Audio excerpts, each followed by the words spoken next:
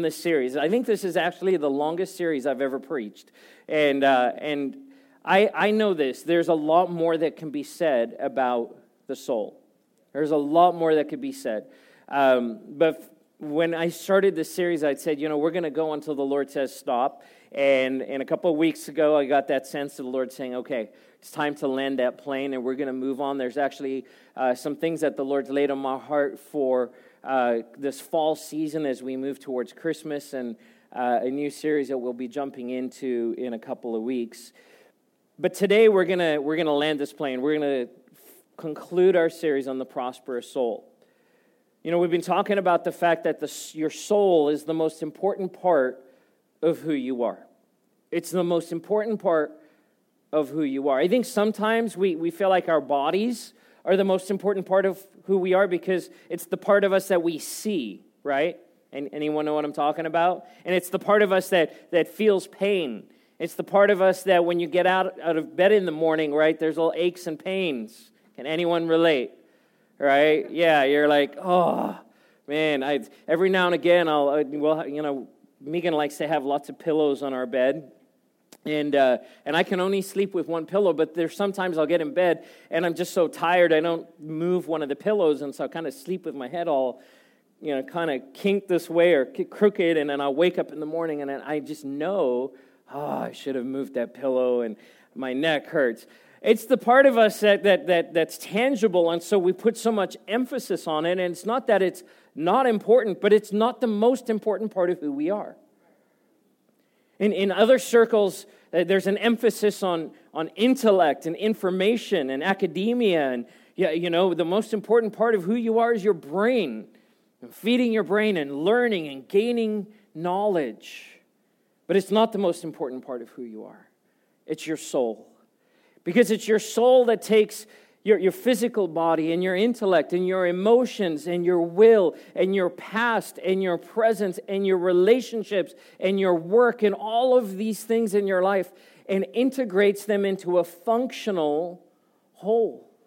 Your soul is the part of you that communes with God, has relationship with God. When you think about, I have a relationship with God, I talk to God, I'm walking with the Lord, right? In Christian circles, we talk about our walk, right? You ever wondered what that really means? Like, it's just, how's your walk? Well, it's doing all right, I think. Left, right, no. My walk, it's the soul, it's your soul that is communing with the Lord and have on this journey with the Lord. And so, because it's the most important part of who we are, if we neglect it, we suffer. If we neglect it, we don't pay attention to our souls, things can go really, really, really wrong really quickly. As a friend of mine says, it goes sideways. Things go sideways. And you feel it on the inside. You know what I'm talking about? In life, when things aren't going the way they're supposed to go, at least the way you think they're supposed to go, or everything looks good on the outside, yet inside there's just kind of a, you know what I'm talking about, right? Anyone relate to that? You get up in the morning and you think, everything should be okay, then why do I feel, It's because your soul is struggling. Maybe your soul's not healthy or things are not integrated. And so we have to pay attention to the health of our soul. The Bible tells us that God wants our souls to prosper in 3 John 1. John writes those words. I pray that you prosper in all things and that you be in good health just as your soul prospers. And as your soul goes, so goes the rest of your life. And so we have to pay careful attention to what's happening on the inside of us. So this morning I want to conclude this series with this, that the soul needs a future. We've talked about all different kinds of needs of the soul. We've talked about shame. We've talked about being integrated. We've talked about hope. We've talked about relationship. We've talked about all of these different things. And again, if you want to go back and listen to some of these messages, you can do that online or on the app. But today we're going to focus on the soul needs a future. I remember when I was a kid, the first time I took one of those aptitude tests, probably like junior high, maybe high school, where they give you this test and then they suggest all of these different career paths. Anyone remember that? They're like, okay, this is Now here's the thing. As I've gotten older, I realized when I was a teenager, and especially as I've had teenagers of my own, you are at the least prime position of your life to make decisions about what you're going to do with your future. Yet we put a piece of paper in front of kids and say, hey, answer these questions, and now we're going to tell you what you should do with your life. And I don't even remember what the paper said. There was a whole bunch of suggestions, right? And I think it's like, at the end of the day, you feel like someone's just kind of making money off this deal, right? And you're just getting kind of used in the process. As a kid, you think about your life, and it just seems like it's eternity. It's way out there. Like adulthood, it's just never going to happen. Or you sit as a kid in a classroom, you go, I can't wait till I'm an adult and I have a job. Right? Anyone relate to that? And then you get a job, and you're like, I wish I was a kid. I wish I could just go to school and play sports, and homework doesn't seem so bad all of a sudden. But when you're little, your perspective of the future is so skewed, and you can't even comprehend the idea that one day you're going to be old. That one day you might lose your hair. Oh, man.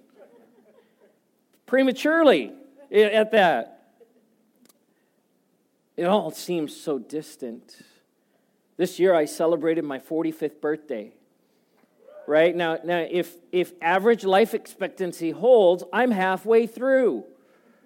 That's a sobering thought. Now all of a sudden, right, there's as much time ahead as there was behind. And I feel very differently to what I did when I was in 6th, 7th, 8th, 9th grade. Now all of a sudden there's this urgency. Or the first time you have a conversation with a financial planner, or you get a job and they start talking retirement, and you're like, oh, retirement's like just way. Now all of a sudden retirement's a real thing. And like checking accounts and making sure that we're set up for the future. And we start realizing that life is limited. That these lives that we live, these bodies that we have from the moment that we're born are in a process of decay. That every one of us will live our lives in this body, and at some point this will end. This shell will die. This container, this vessel will be done. But what will continue is my soul and is your soul. And that is why your soul is such a critical part of who you are. You see, your soul needs a future, but not in the way that you think. When we talk about the future in this world, in this life, we're so limited in our thinking. We're so restricted. We think about our future in decades. But God doesn't look at our lives in years or in decades. He looks at our lives in light of eternity. In light of eternity. We all know Jeremiah 29:11, or at least most of us are familiar with this. If you've been around church at all, we heard it in worship this morning, right? God says this, I know the plans I have for you, declares the Lord, plans to prosper you and not to harm you, plans to give you a hope and a future. That God has a future for you. What we miss in this passage is that God speaks these words over the children of Israel as they were going into 70 years of captivity. Not on the back end, on the front end.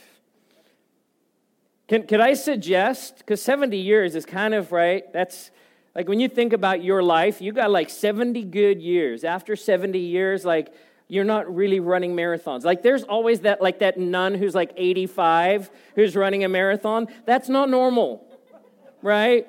The person who like smokes a cigar, drinks a glass of wine and eats all the chocolate they want, and they're 115 years old. It's not normal. It's not normal. For most of us at about 70, we're like, hey, we're getting up later. We're going to bed, like dinner's at 4:00, right? I'm sorry if you're 70 and you're like, that's not me. Way to go. 70 years. We live 70 years of captivity in these bodies until we join the Lord in eternity. God says, I know the plans I have for you. And in the midst of this life, yes, God has good stuff for us. But church, we have to break out of a thinking that says this is all there is. Because it's not. And if we live that way, we will squander this life and miss the things that are the most important to our souls and to eternity. You see, you were and I was created for eternity. That God has put eternity in our hearts, every single one of us. God has put eternity in our hearts. And we know that in the Garden of Eden, sin broke that. Adam and Eve were not designed with an expiration date. It was only after sin that their years were numbered on this earth. But in the garden, they were designed to live for eternity with God. And because of that, sin is in our hearts. It's a part of our initial design. We are created in His image for eternal fellowship and relationship with the Godhead. That's the thing that affects our soul. And where's that longing, that yearning for more in our lives? That's what that is. That's what that is. But the problem is when we don't have a relationship with God, we try and fill that yearning and longing with other stuff. And temporal stuff will never satisfy an eternal longing. Let me say that again. Temporal stuff will never satisfy an eternal longing. And so we have to change our perspective, change the perspectives not just of our minds and our thinking, but of the posture of our soul and say, God, help me to live in eternity. See, this isn't all there is. It isn't. And I'm so thankful for that. It's just a beginning. It's just a beginning. Pastor Wayne Cadero talks about this. He says that if you were to take a piece of string and stretch it from the front of this room to the back of the room and just get it as tight as you could, and you would take like a really fine point little marker and just mark a little line on that string. That line representing, that'll mark, that'll scratch representing your life, and that line not even beginning to represent what eternity is. Starts putting in perspective. Now listen, we can get a little bummed out by that, right? Let's be honest. I think about that and I'm like, because my flesh wants to default to my flesh. See, what Satan said to Eve in the garden is, this isn't enough, there's got to be more. And that lie turned around on them. And that lie is still being perpetrated where people believe that this is all there is. But the reality, there is more. And that little scratch representing our lives, now that scratch is meaningful not just to us, but to God. That He chose for you to be knit together in your mother's womb in this season, in this place, to be born where you were, to be the gender that you are, to live in the place that you are, to have the relationships that you do, to have the marriage that you do, to have the children that you do, to have the call and the ministry that you do in your life. It's extremely important to Him, but it's not all there is. I mentioned last week we were talking about David and his son with Bathsheba after he was born died. And we look at that and go, oh, how can He be a loving God? How can He be a loving God if He allows a child to die? See, the thing is, God's perspective is eternal. And our life is temporal. And when we value things simply through a temporal perspective, God looks really, really mean and cruel. But when we understand eternity, it's a whole different story. That God's grace and His mercy and His justice and His loving kindness are forever. Hebrews 13:8 says that Jesus Christ is the same yesterday, today, and forever. And in the midst of a changing world, can we agree the world is changing? In the midst of a changing world, Jesus doesn't change. And we have access to that. Our souls have access to that. See, we can get caught up in the stuff of this life, and let's be honest, it can mess us up.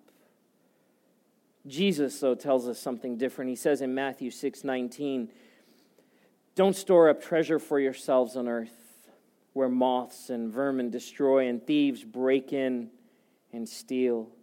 But store up for yourselves treasure in heaven, where moths and vermin do not destroy, and where thieves do not break in and steal. For where your treasure is, there your heart will be also.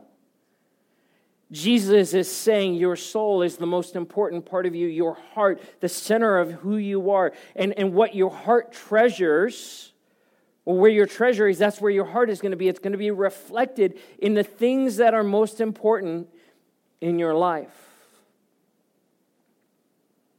So what is that treasure?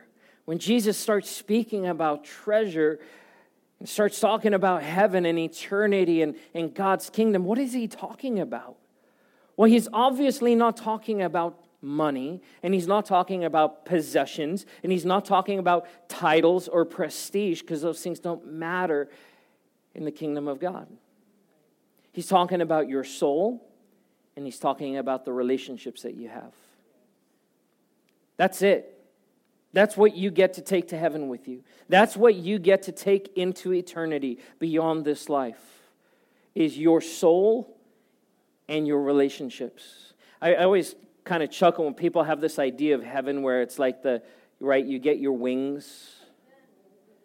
You get your wings and you get a harp and you sit on a cloud, right? Let's be honest, that just sounds boring. I don't want a harp. Right? Now, to be able to fly, that'd be kind of cool. But there are angels, and you're not going to be one. Right? I don't know where that entered our theology. There are a set amount of angels, and that's done, and you're not going to one day become an angel. In fact, the Bible says that we're above. Right? We have this different kind of relationship with God that the angels actually look at and go, man, I wish we had that.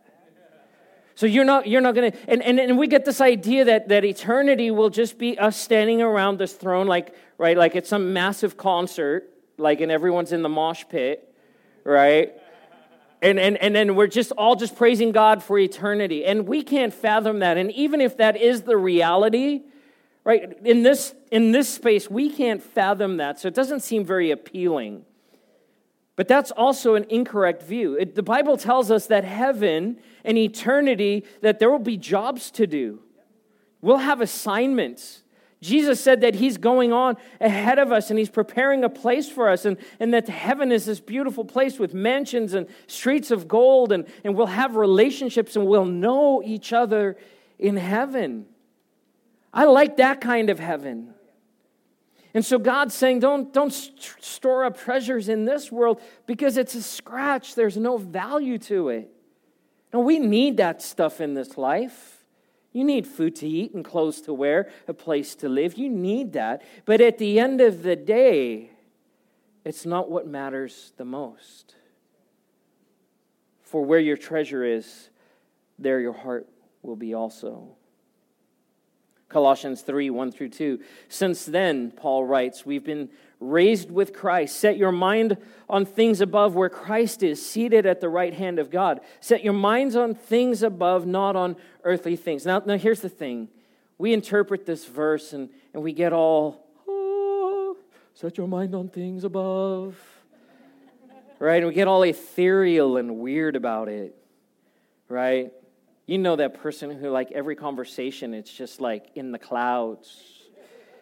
Oh, the Lord God doth say upon... No, just stop. Just be normal for a second. God's not saying, and Paul's not telling us here that we have to be kind of just these creepy, weird, out of our mind kind of Christians. What he's saying is there's something that's more important than what you see. And if your hearts are so focused on what's here, you're going to miss the bigger picture.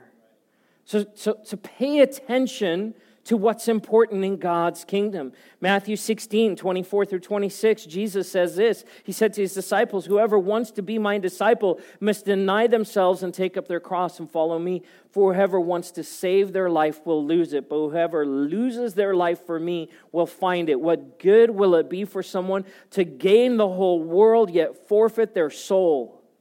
Or what can anyone give in exchange for their soul? And he's talking about a couple of different things here, because we read this passage and we just kind of default to salvation, But it's more than that. He doesn't just say like the losing of your soul isn't just not getting into heaven. It's deeper than that. It's bigger than that. If you want to live for me, Jesus says, you've got to give it all up. You have to understand that what you have in this life shouldn't have a hold on you. You should have a hold on it. You shouldn't be surrendered to it. It should be surrendered to you so that you can surrender it to God. There is a reason that when we talk about money and giving in church, it's one of the things that kind of rubs people the wrong way in our culture. It's because we're focused on the temporal. We're focused on the here and now. You just want my money. Honestly, no, I don't. And neither does God. He doesn't need your money. Giving financially is one of the things that we can do outside of selling all of our possessions and following the Lord and going and giving and just, giving it all away. When I read Acts chapter 2, and it says that they were together and they sold all their possessions and all that they had, and they gave to everyone as they had need. They just changed. They went from a temporal to an eternal perspective overnight. And it was just radical. Now, I'm not saying go sell your house and your stuff. But I got to tell you, if God says it to you, then what? Are we ready to live that radically because we understand that we were created for eternity? Your soul has a future. It longs for a future. And that part of you honestly wants to break out of the trappings of this world, whether you recognize it or not. Because at the end of our lives, what won't matter before the judgment seat of God is this. God, I accumulated this much, and I did this much, and I had this many accolades. God says, I'm not impressed. I'm not impressed. What I want to know is, what is the condition of your soul? Have you surrendered your life to me? So I want to make 2 points this morning. The first is this: eternity starts now. Eternity starts now. Now listen, some of you are thinking, well, actually, Pastor Barry, eternity started, well, whenever eternity started. It never started, it just always has been. But for our purposes this morning, eternity starts now. Eternity is not something that happens when you die, that you step into this next life, right? We call it the afterlife, right? Like, I'm living now, I have a life, and then there's an afterlife. Something else happens after life. The only thing that changes between this life and that life is this goes away. But my soul doesn't skip a beat.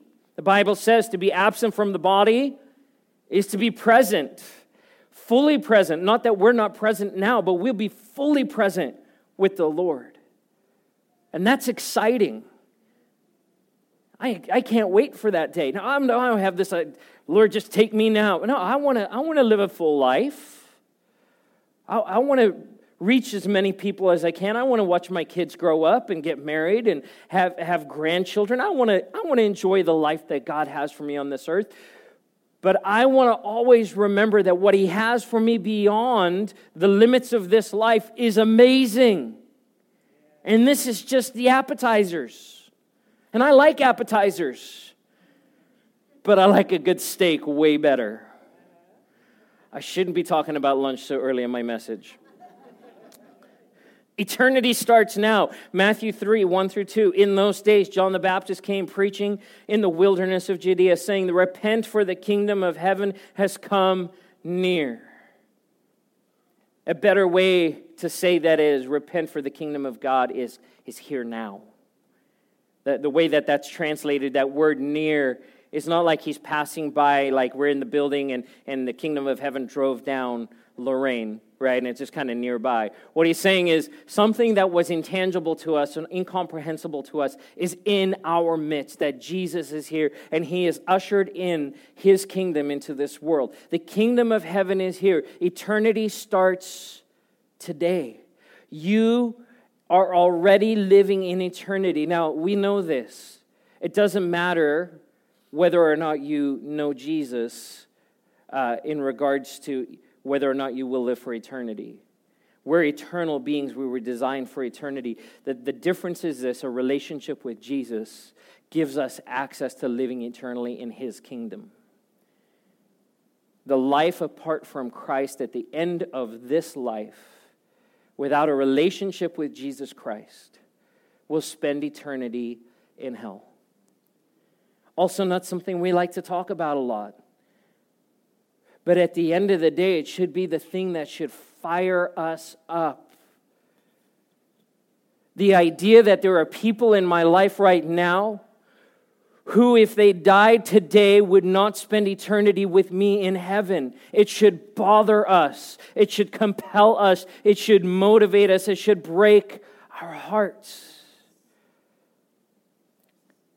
Eternity starts now, and so we're living in this tension between this world that we live in and this kingdom of God. And Jesus at the cross and at the resurrection ushered in His kingdom, gave access to us to His kingdom, and said, you can be a part of this. You can be a co-heir, a son and a daughter. It's not like you just get in like by the skin of your teeth and you kind of scrape in just, oh man, I just kind of made it in. He says, no, I bring you into the throne room and I declare you to be one of my children, to be a prophet, a priest, and a king. You are already living in that reality now. You just might not know it. Tell the person next to you, you are a king or a queen or a princess, depending on who's sitting next to you.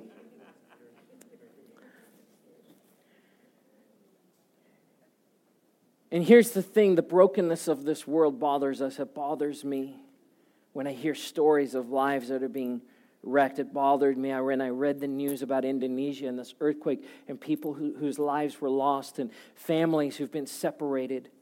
It bothers me to hear about what's happening in Washington, D.C. and the train wreck that we see in front of us in our government. It should bother us because it bothers the heart of God.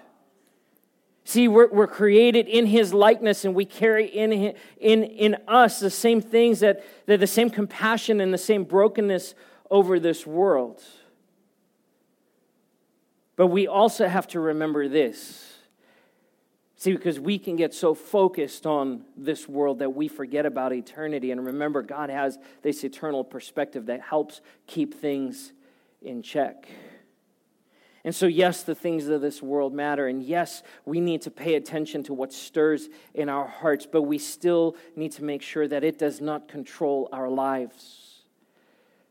Our lives are to be controlled. Our thinking is to be controlled by the Holy Spirit.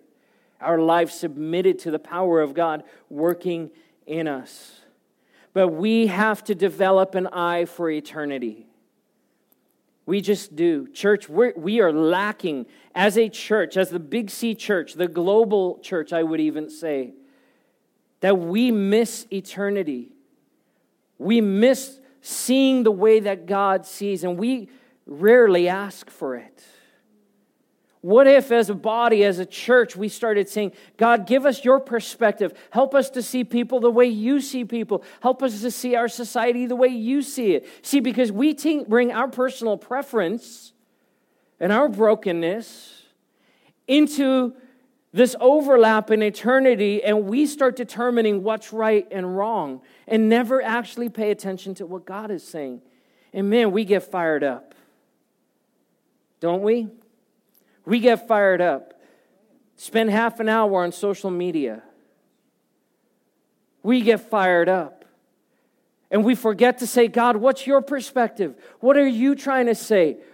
What is your thought about this? How do you feel?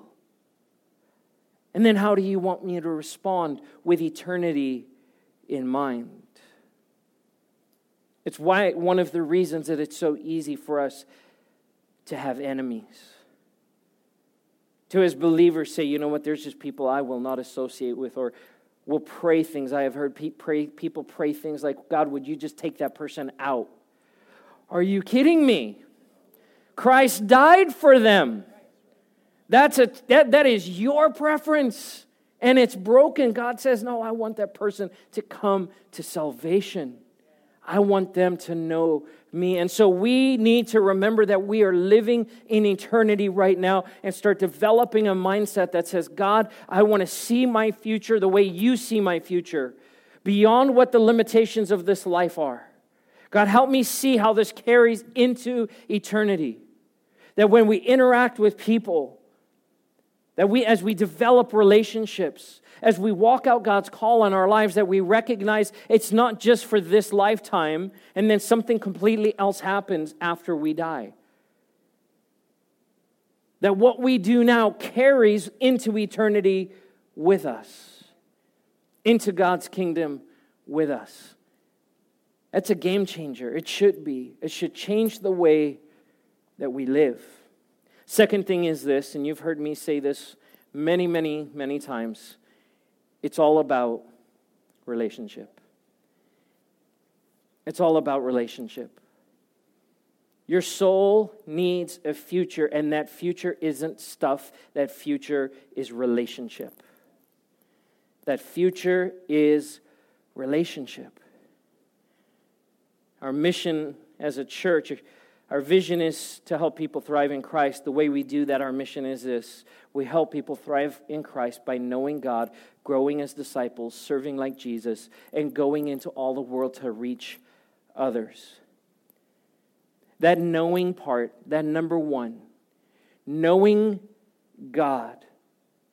Knowing God. It is all about relationship. And as a church, it informs everything that we do. See, we need to know God, we need to know ourselves, and we need to know others. And I'm not talking about, oh yeah, I met them once. Or I managed to remember someone's name. Can we just agree most of us are not good at remembering names? Right? There's just always that awkwardness like, oh, I can't remember their names. Yeah, they probably can't remember your name either, so it's okay. Just ask. I do it all the time. I'll just see people, I'm like, I'm so sorry. Just remind me of your name. And most of the time, people aren't offended. Most of the time. Sometimes, like, Megan gets annoyed, but no, I'm just kidding. Megan's my wife, by the way, if you didn't know that. Knowing God, knowing yourself, and knowing others is the key to living a thriving, prosperous life. It's the gateway. It's the way in, because it's the thing that matters more than anything else. It's the thing that has the most value, the most meaning. That we're supposed to know God, to be close with God, to be intimate with God, to understand God, because we're made in His image, and I want to know how God works because that will inform me of how I work. How is God wired? What are the things that impacts God? How does God go about making decisions? God makes decisions. God initiates. There's a dance that happens with the Father, the Son, and the Holy Spirit as the Father initiates. And then Jesus agrees with Him. He's the agreement. And then the Holy Spirit empowers for it to be carried out. And the three of them, not lording over each other, they just have this perfect, humble service relationship where they dance with each other, and it's beautiful. And we get to partake in that. And then we try it out in our lives, and we're stepping on toes, and God says, it's okay, let's try it again. Let's try it again. And we start moving towards reflecting His glory in our lives in the midst of a relationship. You know, the Bible says that the world around us reflects the glory of God. Right? That God is revealed in creation. But that stuff's all going to go. The place where people see Jesus is in us. We bear the image of God. And so knowing who God is and understanding His kingdom and knowing that His kingdom is all about relationship should inform everything we do in our lives, not just as a church. Because this organization, Thrive Church, the Glendora Foursquare Church, is just that. It's an organization. You are the church. You are the people of God. And knowing God should be the number one priority in your life. It's the thing that your soul longs for more. When we talk about your soul needs a future, that future is this: God, I want to know you tomorrow more than I know you today. God, I want to be closer to you tomorrow than I am today. God, I want to be more intimate with you tomorrow than I am today. That's the future my soul longs for. You need to know yourself as you get to know God, you start understanding yourself. You see, His kingdom is all about relationship, but this world is a kingdom of me. God's kingdom is a kingdom of us. This world and what Satan has introduced into this world is a kingdom of me. It's about me and my needs and what I want. And the reality is we all just start sounding like 2-year-olds running around stomping our feet. You cut me off. You took my parking space. Right? You looked at me with the wrong tone of voice or face. And we just stomp our feet and we have a little fit. You offended me. Now understand, there's real hurt that exists in the world. But I do believe this: a lot of what we deal with is immaturity. It's a lack of maturity of God's people saying, God, I want to grow in you. And we become myopic. It becomes about me and what I can accumulate and how things reflect on me. You ever heard people like give themselves little compliments? That like they're sharing information, but what they're really saying is, hey, check out what I've done, right? The reality is we all do that. That's not a part of God's kingdom. Jesus said, if you want to be great in my kingdom, learn to be the servant of all. In fact, Jesus said to his disciples, after 3 years of walking with them and teaching them and loving on them and correcting them and being like, oh my goodness, are you kidding me? You just asked that question. Really, Peter? And being frustrated with them. At the very last, he gets down on his knees and he washes their feet. Peter says, no, you're not washing my feet. And Jesus says, if I don't wash your feet, you have no part of me. And he says, then wash everything. And Jesus says, no, you're already clean.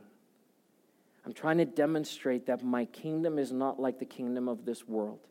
My kingdom is about humble service. So stop promoting yourself. Pick up your cross and follow me. But we can get myopic and we just start seeing what's in front of us and what we feel like matters the most. And God says, no, let me lift your head and change your perspective and show you what's down the road. I know the plans I have for you, declares the Lord. And it's not just so that tomorrow things will be a little bit better than today. He says, I'm looking all the way down past this life and into eternity. And that the hope and the future I have for you, it's awesome. It's amazing. It declares my love for you. And as we understand God's heart, we understand ourselves more. You need to know yourself, and not in a self-help kind of way, right? I'm good enough, I'm smart enough, and doggone it, people like me.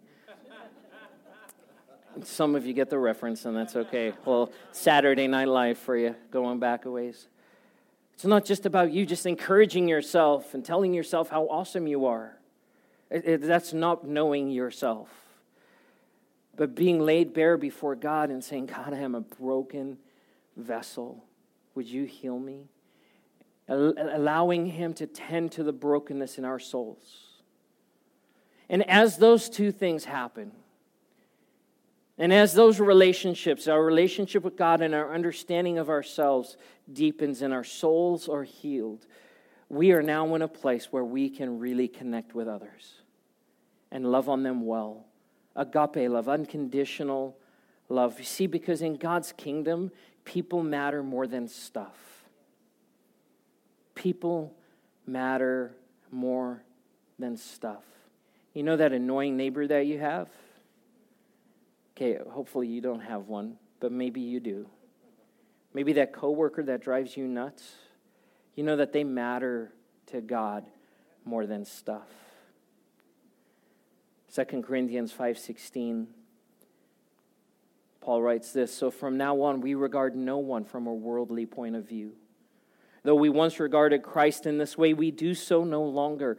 Therefore, if anyone is in Christ, the new creation has come." By the way, let me just stop here. We've read that passage before, right? If anyone is in Christ, they're a new creation. The old is gone. And guess what we do? We make it about us. You see how it even just kind of seeps into the church. What does it mean for me? And God's going, no, this isn't about you. See, you'll know if this is really happening based on how you treat other people. So we don't regard them from a worldly point of view. We once regarded Christ that way, but we do so no longer. If anyone is in Christ, the new creation has come, the old is gone, and the new is here. All this is from God, who reconciled us to himself through Christ and gave us the ministry of reconciliation, that God was reconciling the world to himself in Christ, not counting people's sin against them. And he has committed to us the message of reconciliation. You catching on that reconciliation is a big deal here? We are therefore Christ's ambassadors, as though God were making his appeal through us. We implore you on Christ's behalf, be reconciled to God. Why are you an ambassador? Because you're not a citizen of this world. Ambassadors don't live in their country, they live in another country. And they're there as emissaries, as representatives of the country that they're really from. And God says you're an ambassador because you're designed for eternity. You're a part of an eternal kingdom. You just happen to live here right now. You know that in any country, when you go to the embassy, the property where that embassy is built is considered to be the property or the land of the nation that you're from. So when I'm in Kenya and I go to the U.S. consulate and I step over that gate, I am now on U.S. soil. Think about your home in that regard. Come on, church, you're an ambassador. That means that the property where your home resides doesn't belong to Glendora or Azusa or Covina. It belongs to the kingdom of God. And then when people step into your home, they have asylum from the mess of this world, and they have an opportunity to step into eternity and get a taste of the glory and the love of God in your life. But if I just see people through a human temporal perspective as annoying, or that person, man, that person drives me nuts, or that person, blah, blah, and we fill in, and I'm affected, and now I'm just concerned about me, we miss the opportunity and we squander our role as ambassadors.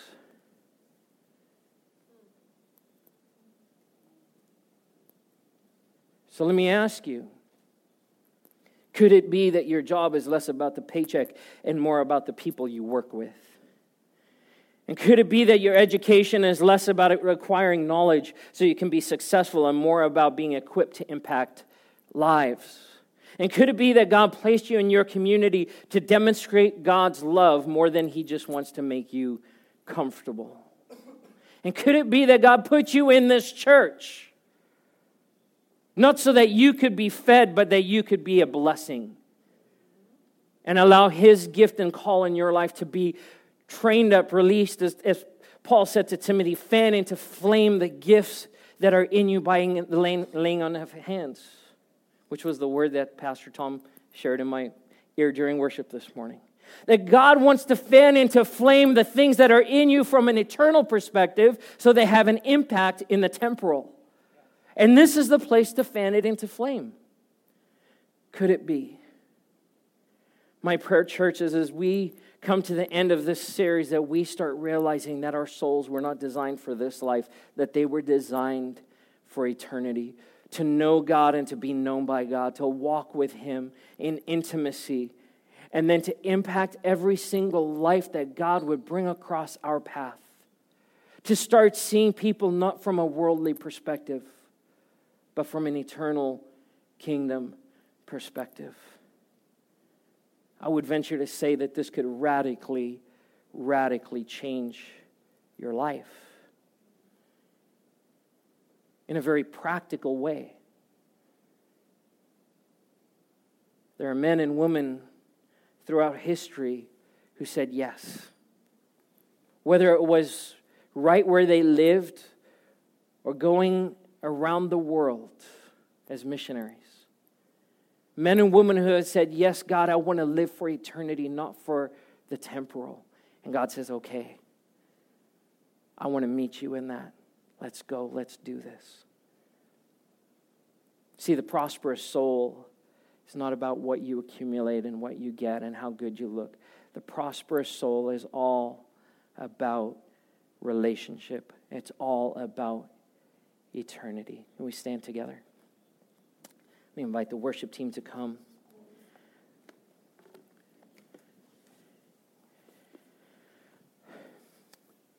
Father God, I pray this morning that what you have deposited in our hearts, what you have deposited in our soul by your word this morning, God, that the enemy would have no place to rob, to steal, to kill, destroy, to take it away.